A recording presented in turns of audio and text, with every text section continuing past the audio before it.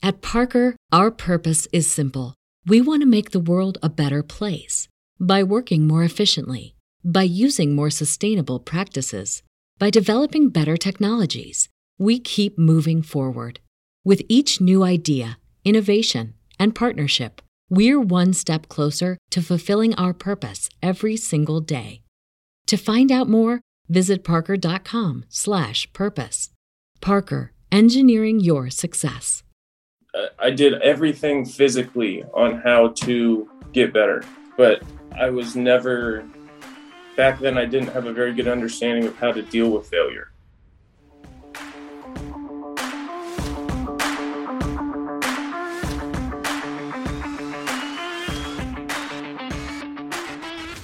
Welcome into another episode of From Phenom to the Farm, Baseball America's interview series talking to former professional baseball players to reminisce about their playing days and what they learned on their journey from amateur ball to the professional ranks. I'm your host, Kyle Banduho. On today's episode, I was joined by former first-round pick of the Rays in the 2010 draft, Josh Salle, who's currently leading the Atlantic League in home runs after a 6-plus year hiatus from pro ball. His first stint in pro ball was not pretty. Out of high school, he was noted for having a big-time work ethic and big-time power, but his 5 years with the Rays organization were more notable for what he did off the field. Josh struggled with addiction and behavioral issues, and by the time the Rays cut him loose, he was more known for his suspensions than his baseball skills. As far as baseball goes, that really could have been the end of Josh's story. I actually looked for him when I started getting this podcast together and really couldn't find much, and then was shocked when I randomly looked at Atlantic League stats this year and saw his name leading the league in home runs. I reached out and we set this podcast up, but I really wasn't sure what I would get out of Josh. I could not have been more impressed. Josh, he's sober, he's in a committed relationship, he's a father, and he's very open and accountable about his past. It has been a long 6 years for him to get to this point, and it was rewarding to hear about his retrospective. We talk about that first run in pro ball, dealing with failure for the first time in his life on the field, and tons of struggles off of it.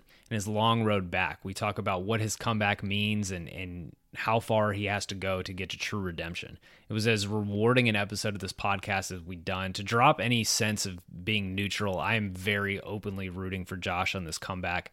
I'm hoping he gets one more shot in affiliated ball, but regardless, it is quite remarkable to see where he was, especially if you give him a quick Google. It was not promising, and to hear where he is now was very rewarding for me. Hope everyone enjoys the episode. Episodes of From Phenom to the Farm drop every other Tuesday. If you enjoy this one, subscribe wherever you get your podcast. Go check out past interviews, and if you haven't yet, leave a 5-star rating and a review on Apple Podcasts. Also, make sure to subscribe to BaseballAmerica.com and the BA podcast feed for all amateur baseball and prospect news.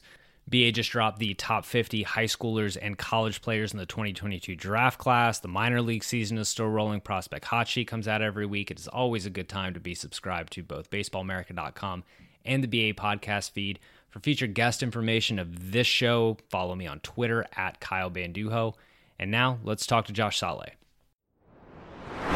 All right, joining in for today's episode From Phenom to the Farm, he was a first-round pick of the Rays in 2010, currently an infielder and outfielder for the Gastonia Honey Hunters, Josh Salle. Josh, thanks so much for joining From Phenom to the Farm. No problem. Thank you for having me. Absolutely. I've been looking forward to this for a while. We've had the interview scheduled for a couple of weeks. I want to jump right into, first things first, you were playing your first professional season in 6 years.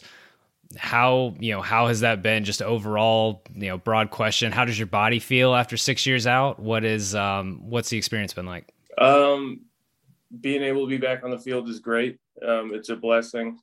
I cherish every moment of it, but my body as of right now feels really good.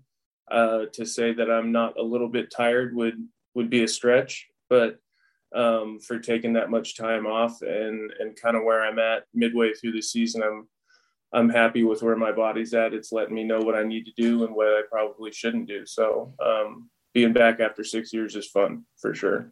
Well, it seems like the results have been, I would assume, close to what you've hoped for. At the time of recording, you're leading the Atlantic League in home runs, which is great to see. But let's go back to growing up in Washington State. How early did you know you had a future beyond high school in baseball? I knew that I had a future. Growing up, I played all sports, and I was just God gifted me with the ability to be able to play sports as hard as I could and a little bit better than everybody else around me. So once I devoted all my time and energy to shooting to play baseball and become as good as I could, it was probably somewhere around the end of my freshman year where I knew that there was a good shot that I might be able to do this for a while, whatever that entailed. So I'd say it was probably around 15 years old.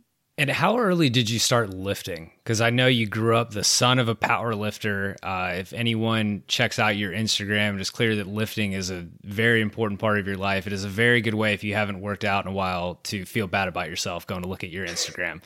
Is a desire to lift something you can be taught, or is that also God-given?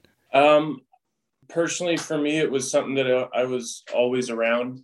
And if it was an off day in my house, there was people around me in my neighborhood that were doing the same thing I was. So lifting for me is not only a means to an end to be able to get me to my end goal of being as physically prepared as I can be on the field, but there's a therapeutic sense to it, because mind and body go hand in hand.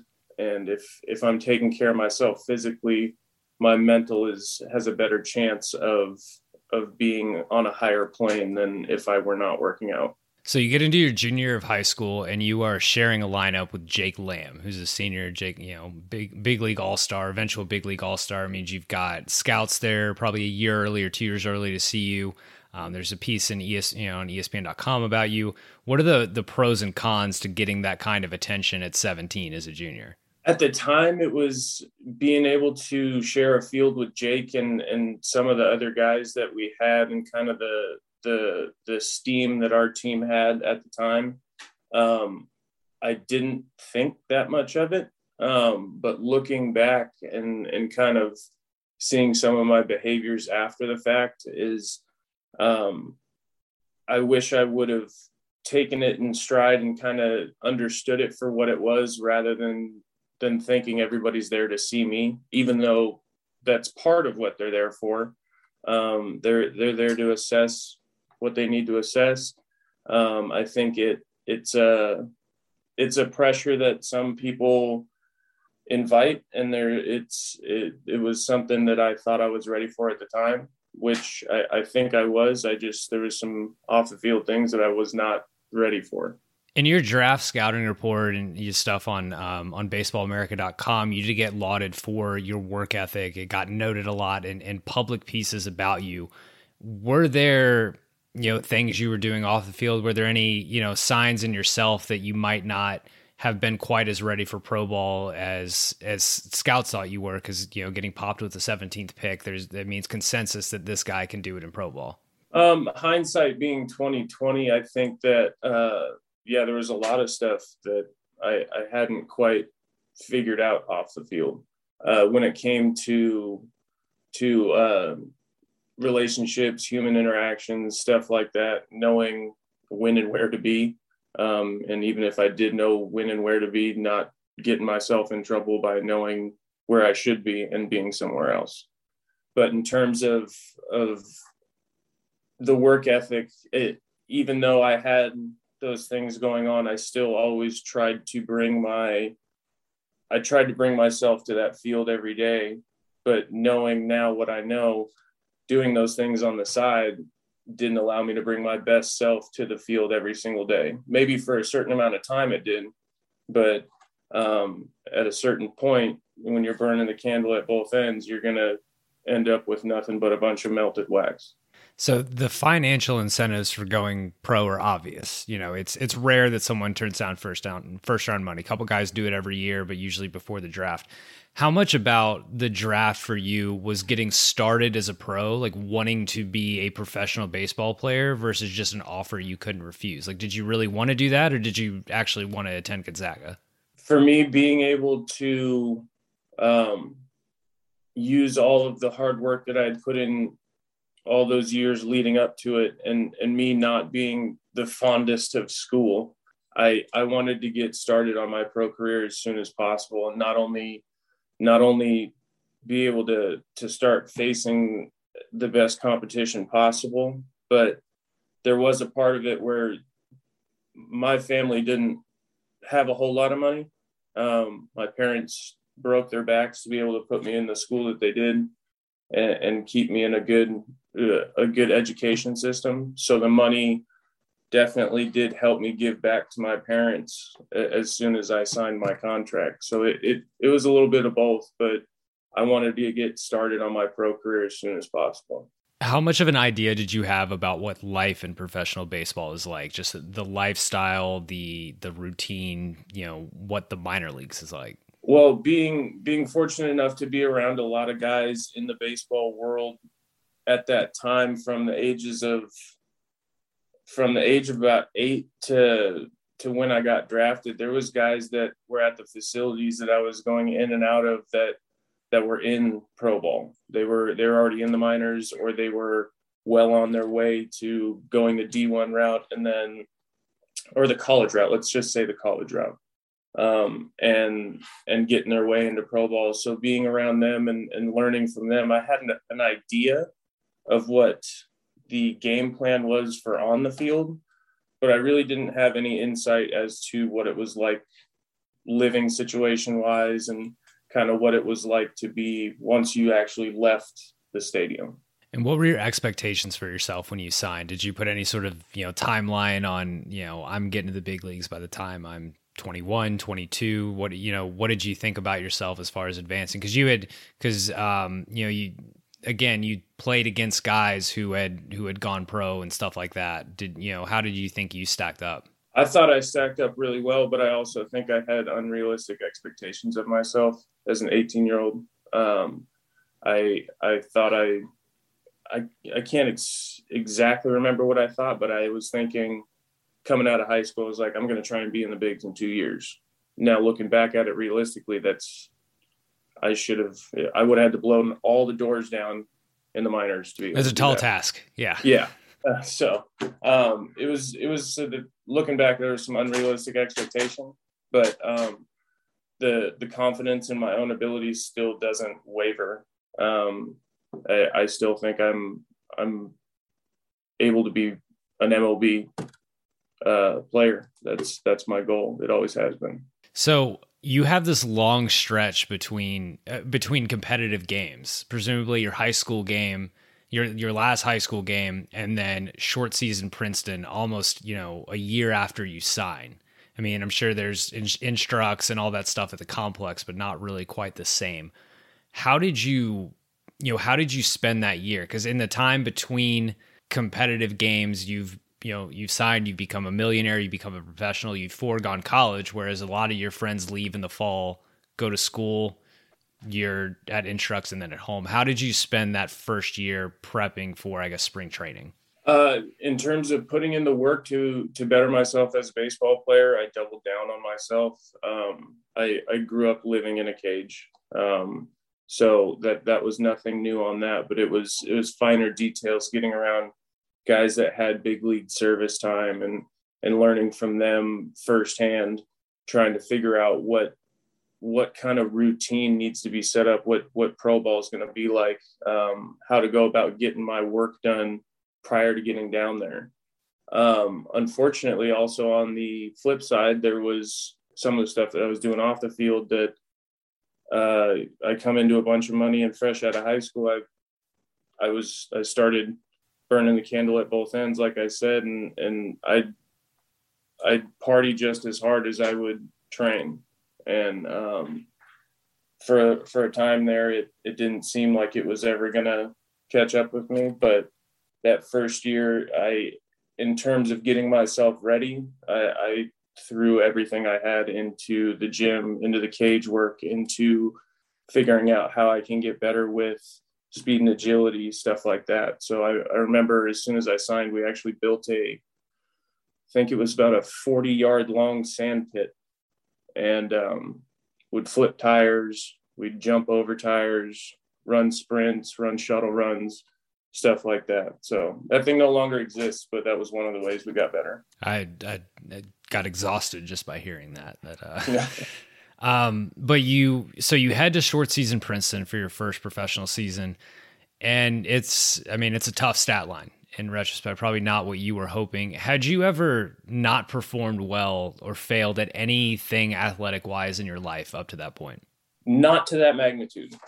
Not to having my expectations so high and then knowing I put myself in what I thought was the best position to produce, and then getting there and realizing, okay, there's still a lot I have to learn. And I remember being in Princeton and remembering how my swing worked for me in high school, but when guys start throwing 82, 84 mile an hour sliders and they're throwing 96 potentially, my swing from high school was not going to work. Granted, not everything was going to work, but the basic frame of it could have, but my timing was definitely off. I remember getting there and understanding that, okay, we're in pro ball now. I'm going to have to open my ears and try and figure this out, which I did for a little bit of time, but then I got hard-headed and thought I could do it on my own, which was not.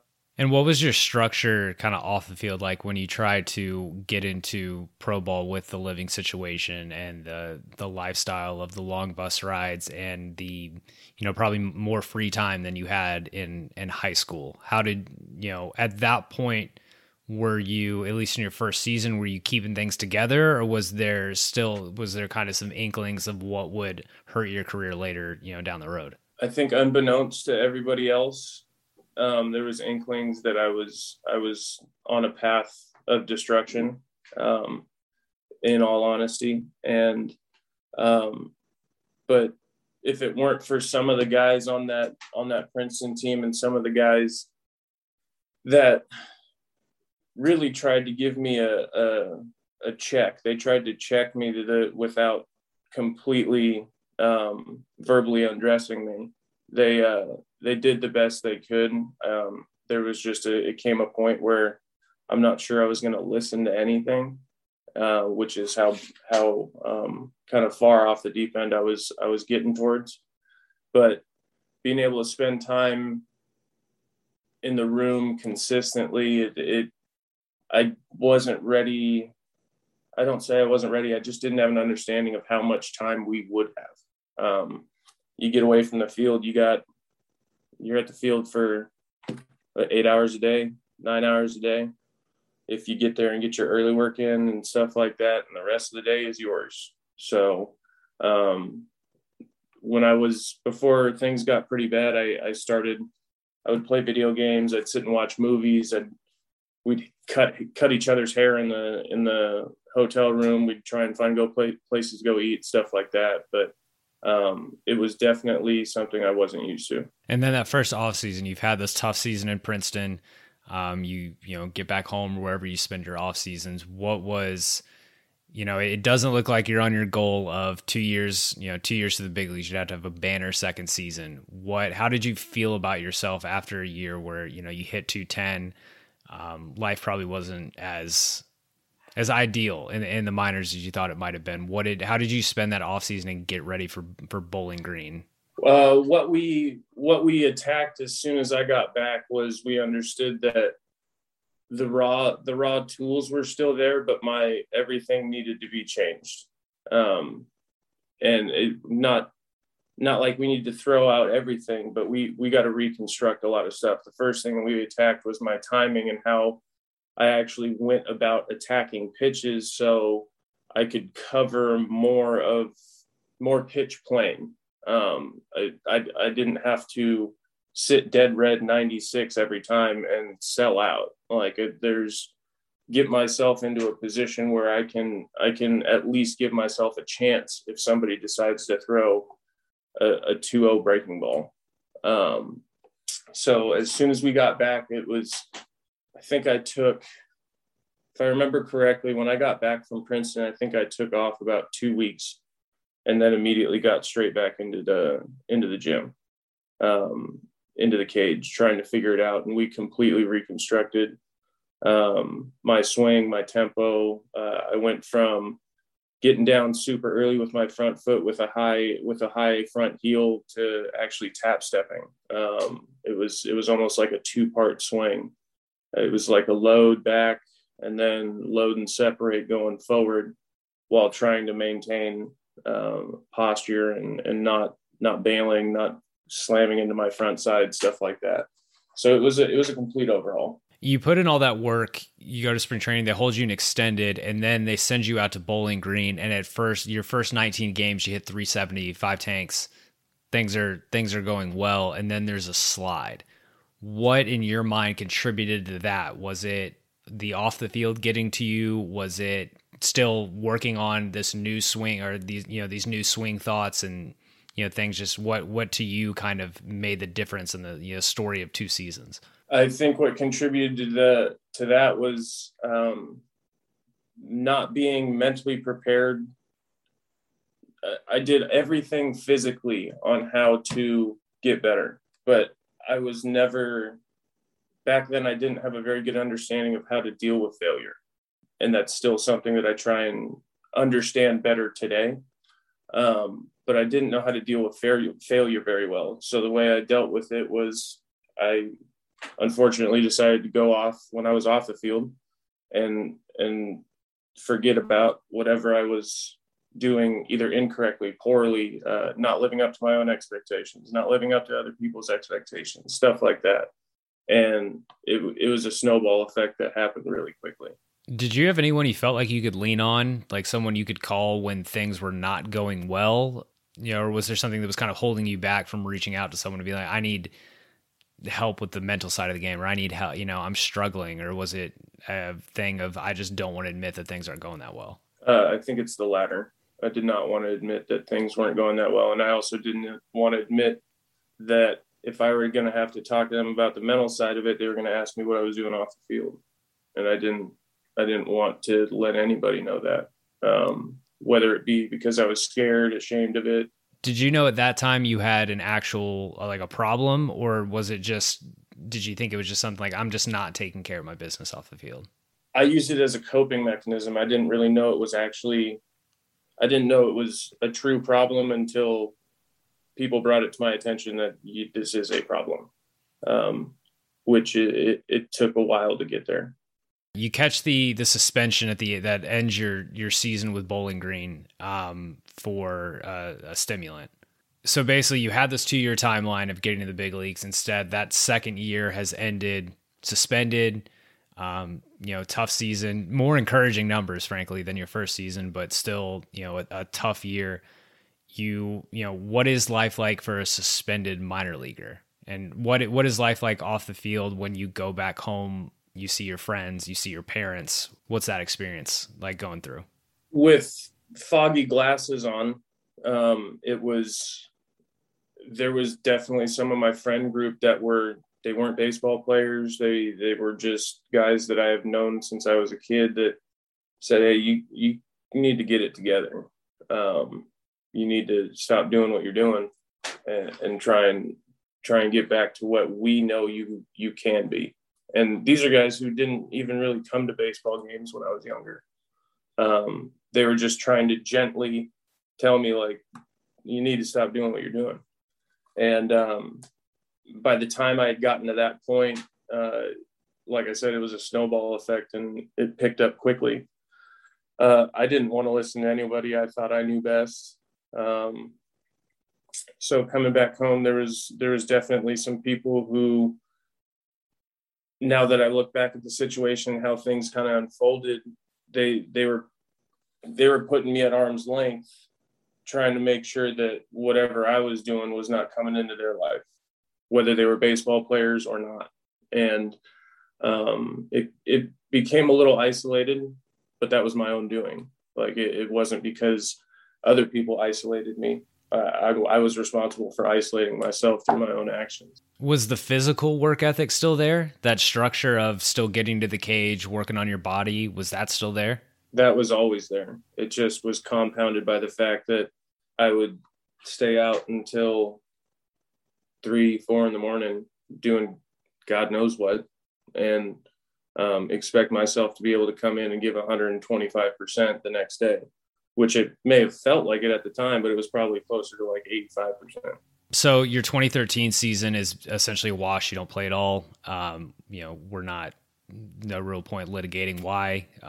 Folks can Google it. After that, after a season with no competitive games, no baseball, it's a very public suspension. It's a very public reason you're not playing. It's something that made, actual news headlines beyond, Ray's blogs.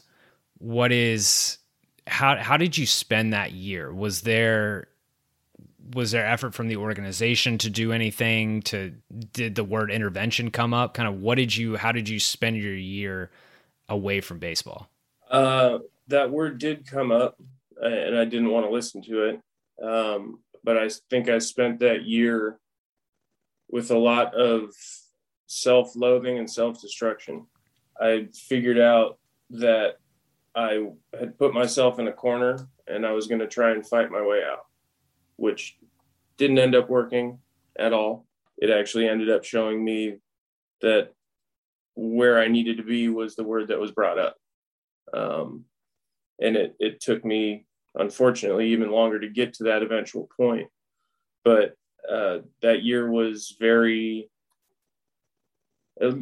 lonely in terms of baseball.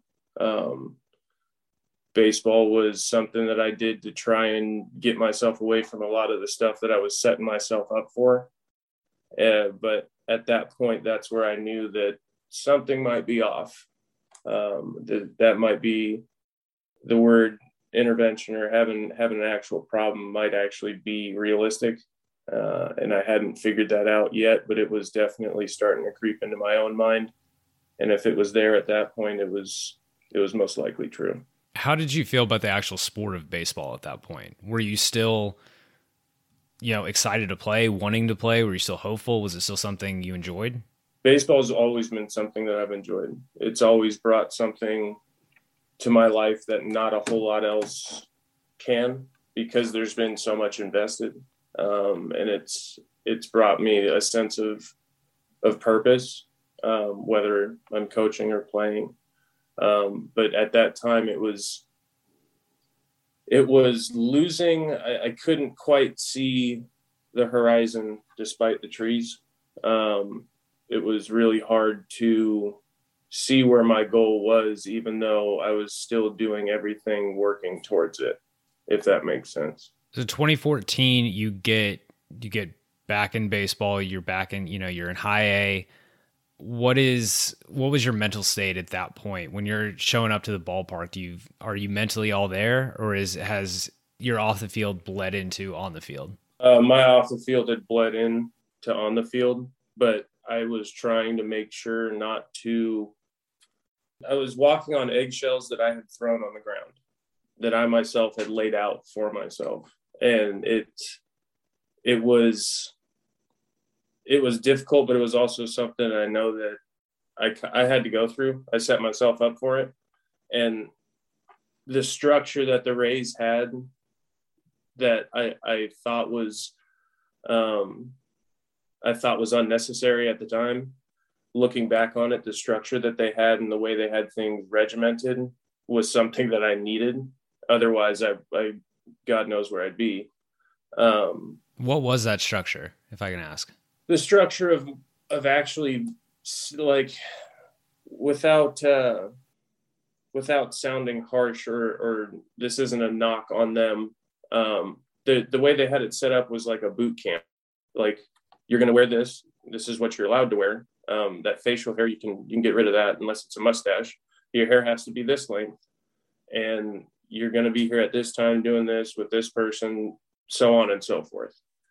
And being a young kid out of high school with no real sense of what time I got to be somewhere to do this, to do that, that structure saved me in a sense for actually understanding and seeing guys being successful and productive using that formula.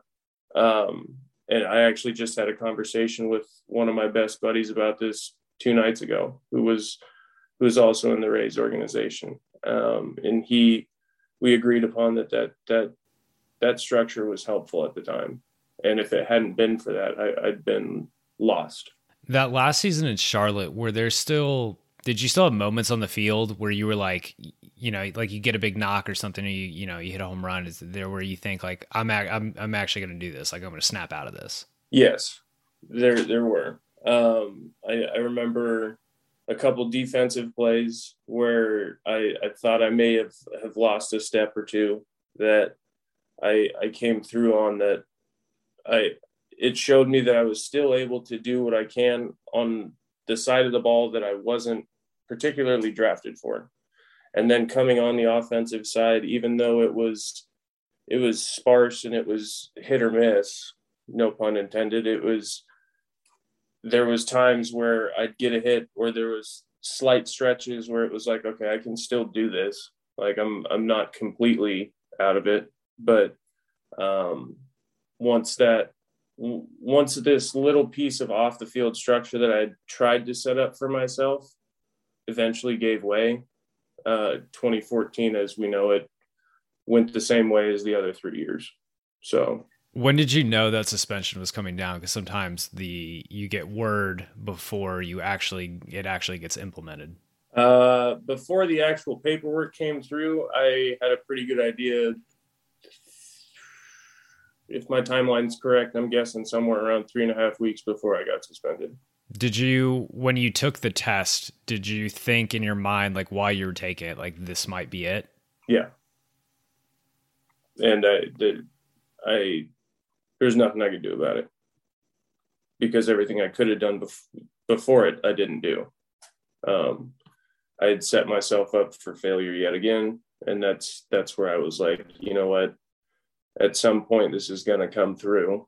I might as well try and make the most of however long it is before the final word comes down. You get suspended and then you get released right at the beginning of spring training in 2015. What was the conversation when you got released? Because it's not your typical, it wasn't your normal guy just, doesn't have it.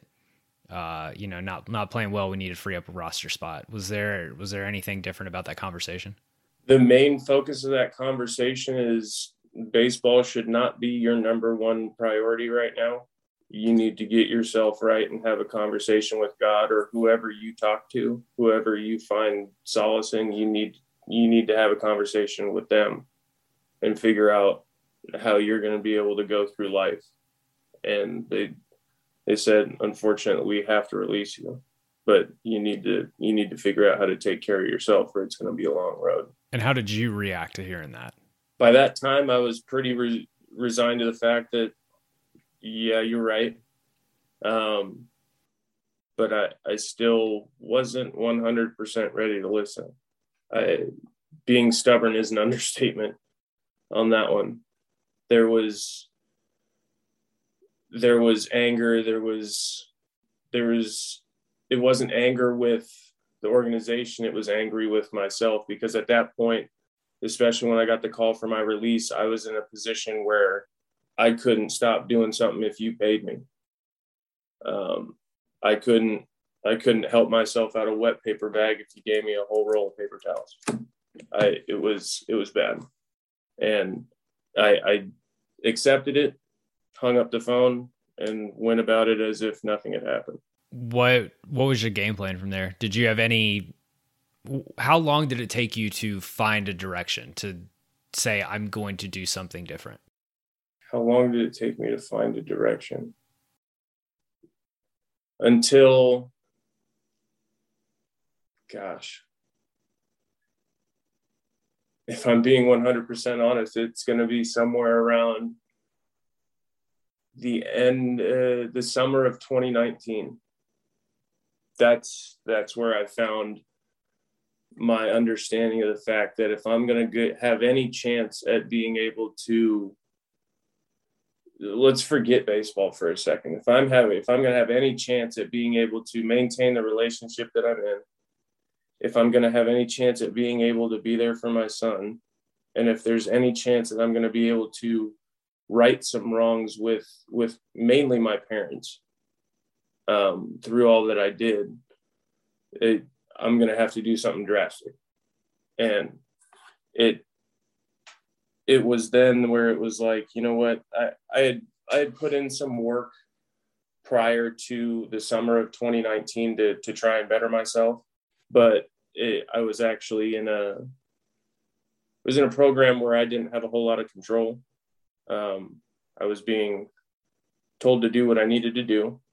And by the time the summer of 2019 rolled around, I was fed up with continuously not holding up my end of the bargain. It's 2018. Sorry, I'm being corrected right now.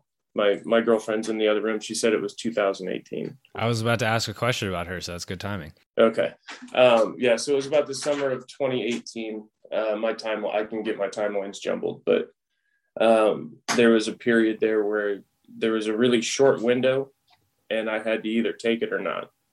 And I decided to take that. So I was looking at your Instagram earlier, as I said, and it's mostly just workout videos, just mostly there to make me feel terrible. But there's a post about your girlfriend.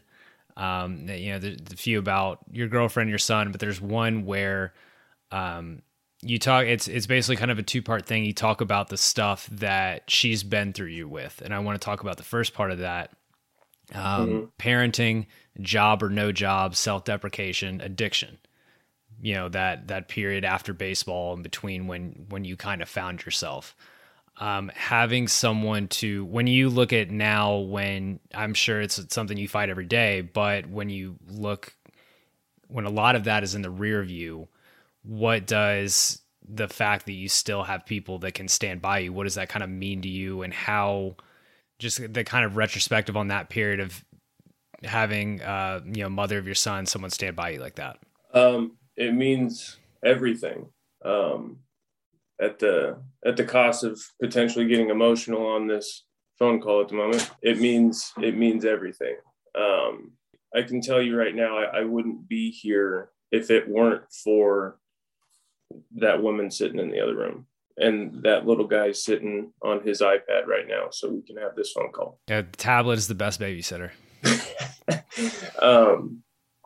But it gave me something to immediately see whether or not I had any belief in myself or not, in terms of whether or not I could get things done on a day-to-day basis. It gave me an immediate goal that, okay, I can be there for that and I can be there for that. Am I going to do it or am I not? And either I get out of my own way and I do it, or I can sit here and make up every excuse and everybody can know that I'm just spewing a whole bunch of BS. Whose idea was it to make a comeback? Who was the first person to say you should look at baseball again, or was it you? To be honest, I think it was actually some of the guys that I was working with at the time. I was working at a baseball facility, and I knew I still had something in the tank. I just didn't know how the baseball world would receive me, to be honest with you. But I would go in and I'd hit during 2017, end of 2017, early 2018. And I was working, and I would take random BP with some of the guys who were still in pro ball that I had known since I was 8. And they were like, dude, you should look into playing. And I was like, I am in no shape to play right now. Like, I could still swing the bat. God willing, I've always been able to do that. Thank you to him for that. But I wasn't ready. I hadn't done anything. There was a period there where I didn't pick up a bat or touch a ball for 3 years, just because I didn't, 2.5, almost 3. And once I had my discussion with my girlfriend, the mother of my son, I was like, look, I think I can do this. It came down to, well, either you're going to do it or you're not.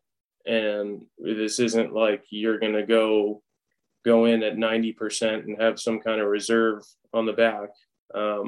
We've thrown everything that we've had for the last almost 4.5 years into where I'm at right now.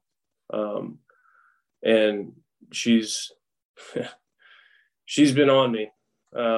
If I slip anywhere, if I do anything diet wise that I shouldn't be doing, if I don't do anything sleep wise that I should be doing, it's brought to my attention, and it's easy. It helps me to understand that, okay, I can still do this, but I have to mind my P's and Q's on literally every page that I turn. I have to do everything right. And if maybe not right, I have to do everything to the best of my ability. I have to control what I can control, and everything else is gonna be what it is. You're not the first athlete to make a comeback from personal issues, from demons, anything like that. You know, we see there's a lot of athletes who say they're going to do it, doesn't happen. And I'm sure they have to convince themselves, convince their personal circle, and then eventually convince evaluators. But you mentioned having to make amends, make things right with your parents. What was the first conversation with them like about, hey, I feel good enough to make another run at this after what your first round of professional baseball had been like? I'm being 100% honest, and I remember correctly, they were in favor of me getting a regular job. They were in favor of me trying to figure out how I could bolster my earning potential to be able to provide for my family. And I told them, I hear where you're coming from. I understand that, but I have to do this. And I don't think it was the fact that they didn't think I could do it. I had just shown them repeatedly through my off the field actions that there could be something that might sneak up and do it again, which is a real life thing every day. Yeah, I'm not gonna lie, but after putting in the work and doing literally everything I could possibly think of to better myself to get into this position, and then going to a tryout in August 2020 and posting stuff on Instagram and stuff like that, my parents came around and were like, oh, okay, if you're going to do this, you better do it like there's no tomorrow. And that's what I still try to do. So the blessing that I was able to have was after everything that went down, after getting released, they were actually able to come out and be here for the first half of the season. They're both retired. They were able to travel around and watch me play professional baseball again. They're extremely happy, and I think it coming from them, they're happy with where I'm at and just happy that I'm not doing what I was doing. So you make this comeback, you get picked up by Gastonia, playing in the Atlantic League.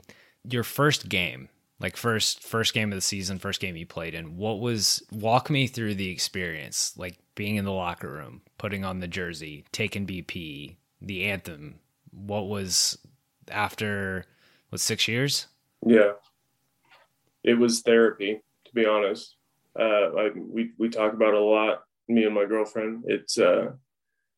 It was surreal, but it was also very real, if that makes sense.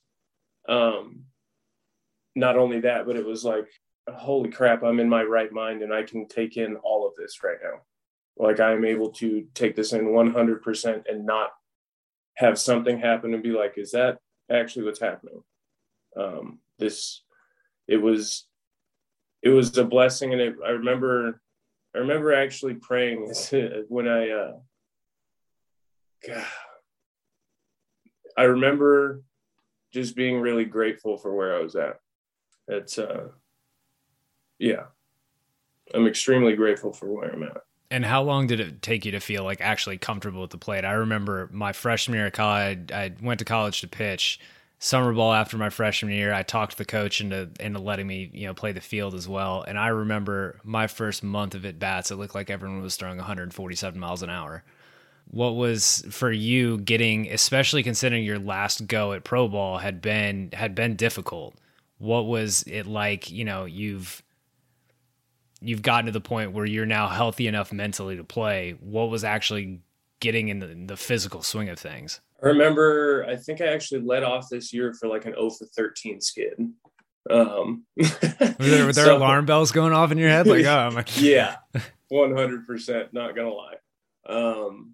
But I remember taking some look at some film and talking to some of the guys on the team, and they're like, dude, you look like you're trying to hit a ball 650 feet. You look like you're trying to take the cover off of the ball. And if I remembered back at times, even though they weren't the best of times, but when I was doing well prior to this season, it's almost as if I had to think about not trying to hit the crap out of the ball. It was like, just touch it. It's like, just think about just touching it. That's it. And calm down. Don't press. And once I started doing that, a couple started falling. My timing was better. And things eventually I started getting my feet under me, literally and figuratively. So being able to get back into it, it was like, okay, as long as I take care of what I can take care of and I'm on time, I have a chance. Well, as I said when we started, you're at time of recording, it's the middle of August. You're leading the Atlantic League in home runs. You've certainly figured something out at the plate. The second half of that Instagram post that you had made about your girlfriend that I referenced earlier, the second half after it's getting through this tough point in your life, it says she's been with you through recovery, sobriety, the vision, the road to redemption, the comeback. What is the road to redemption for you? What in your mind have you redeemed yourself? Is this the comeback? Or is there something more you're striving for? I think the road to redemption is what we're on right now. It's not over. My goal is to still play Major League Baseball. My goal is to still be sober so I can take care of her and I can take care of him. Like, it's not, the road to redemption isn't just baseball. The road to redemption is making sure that I do everything in my power to the best of my ability every single day so I can be my best self for whoever I come in contact with. Does that mean I'm going to be perfect? Absolutely not. But I'm going to try my damnedest to at least be of a positive influence. And if I'm having an off day, then I need to go say sorry to that person the next day. But being able to redeem myself from the way that I was living prior to figuring out that that's not what I need to be doing, to be able to show my son that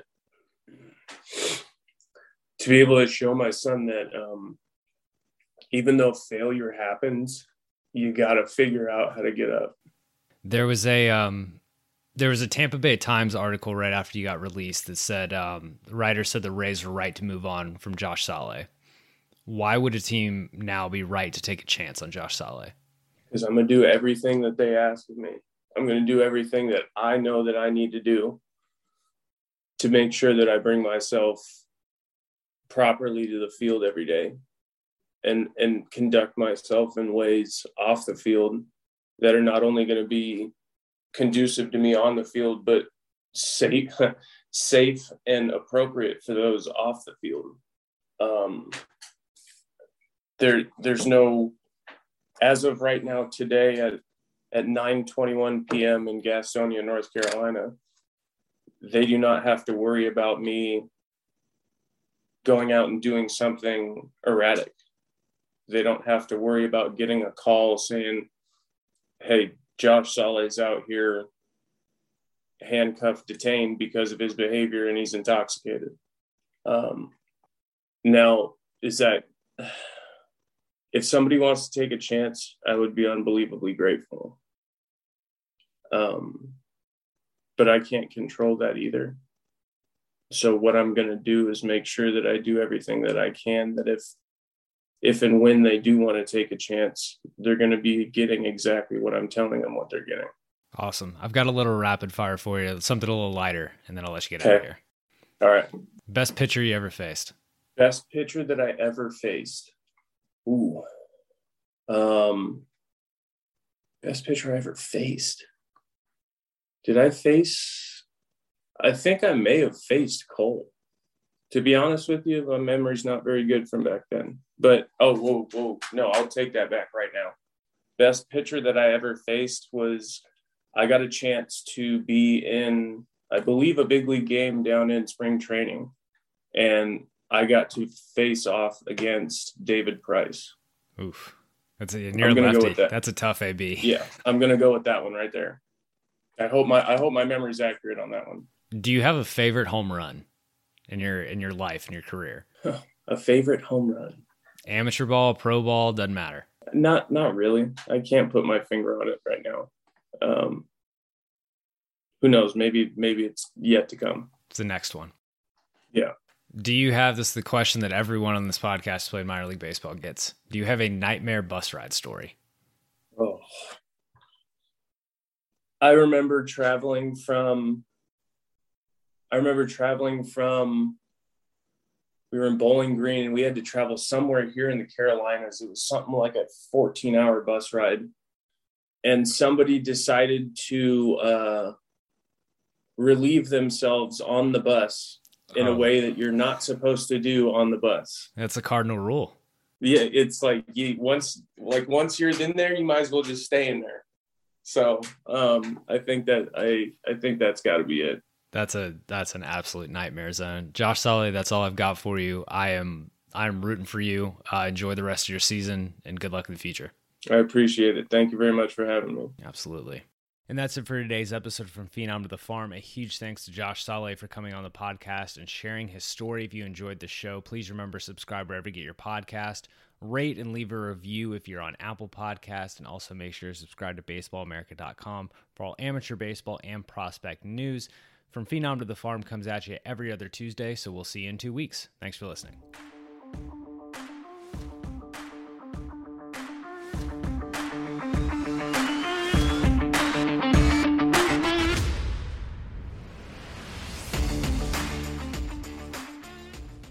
At Parker, our purpose is simple. We want to make the world a better place by working more efficiently, by using more sustainable practices, by developing better technologies. We keep moving forward.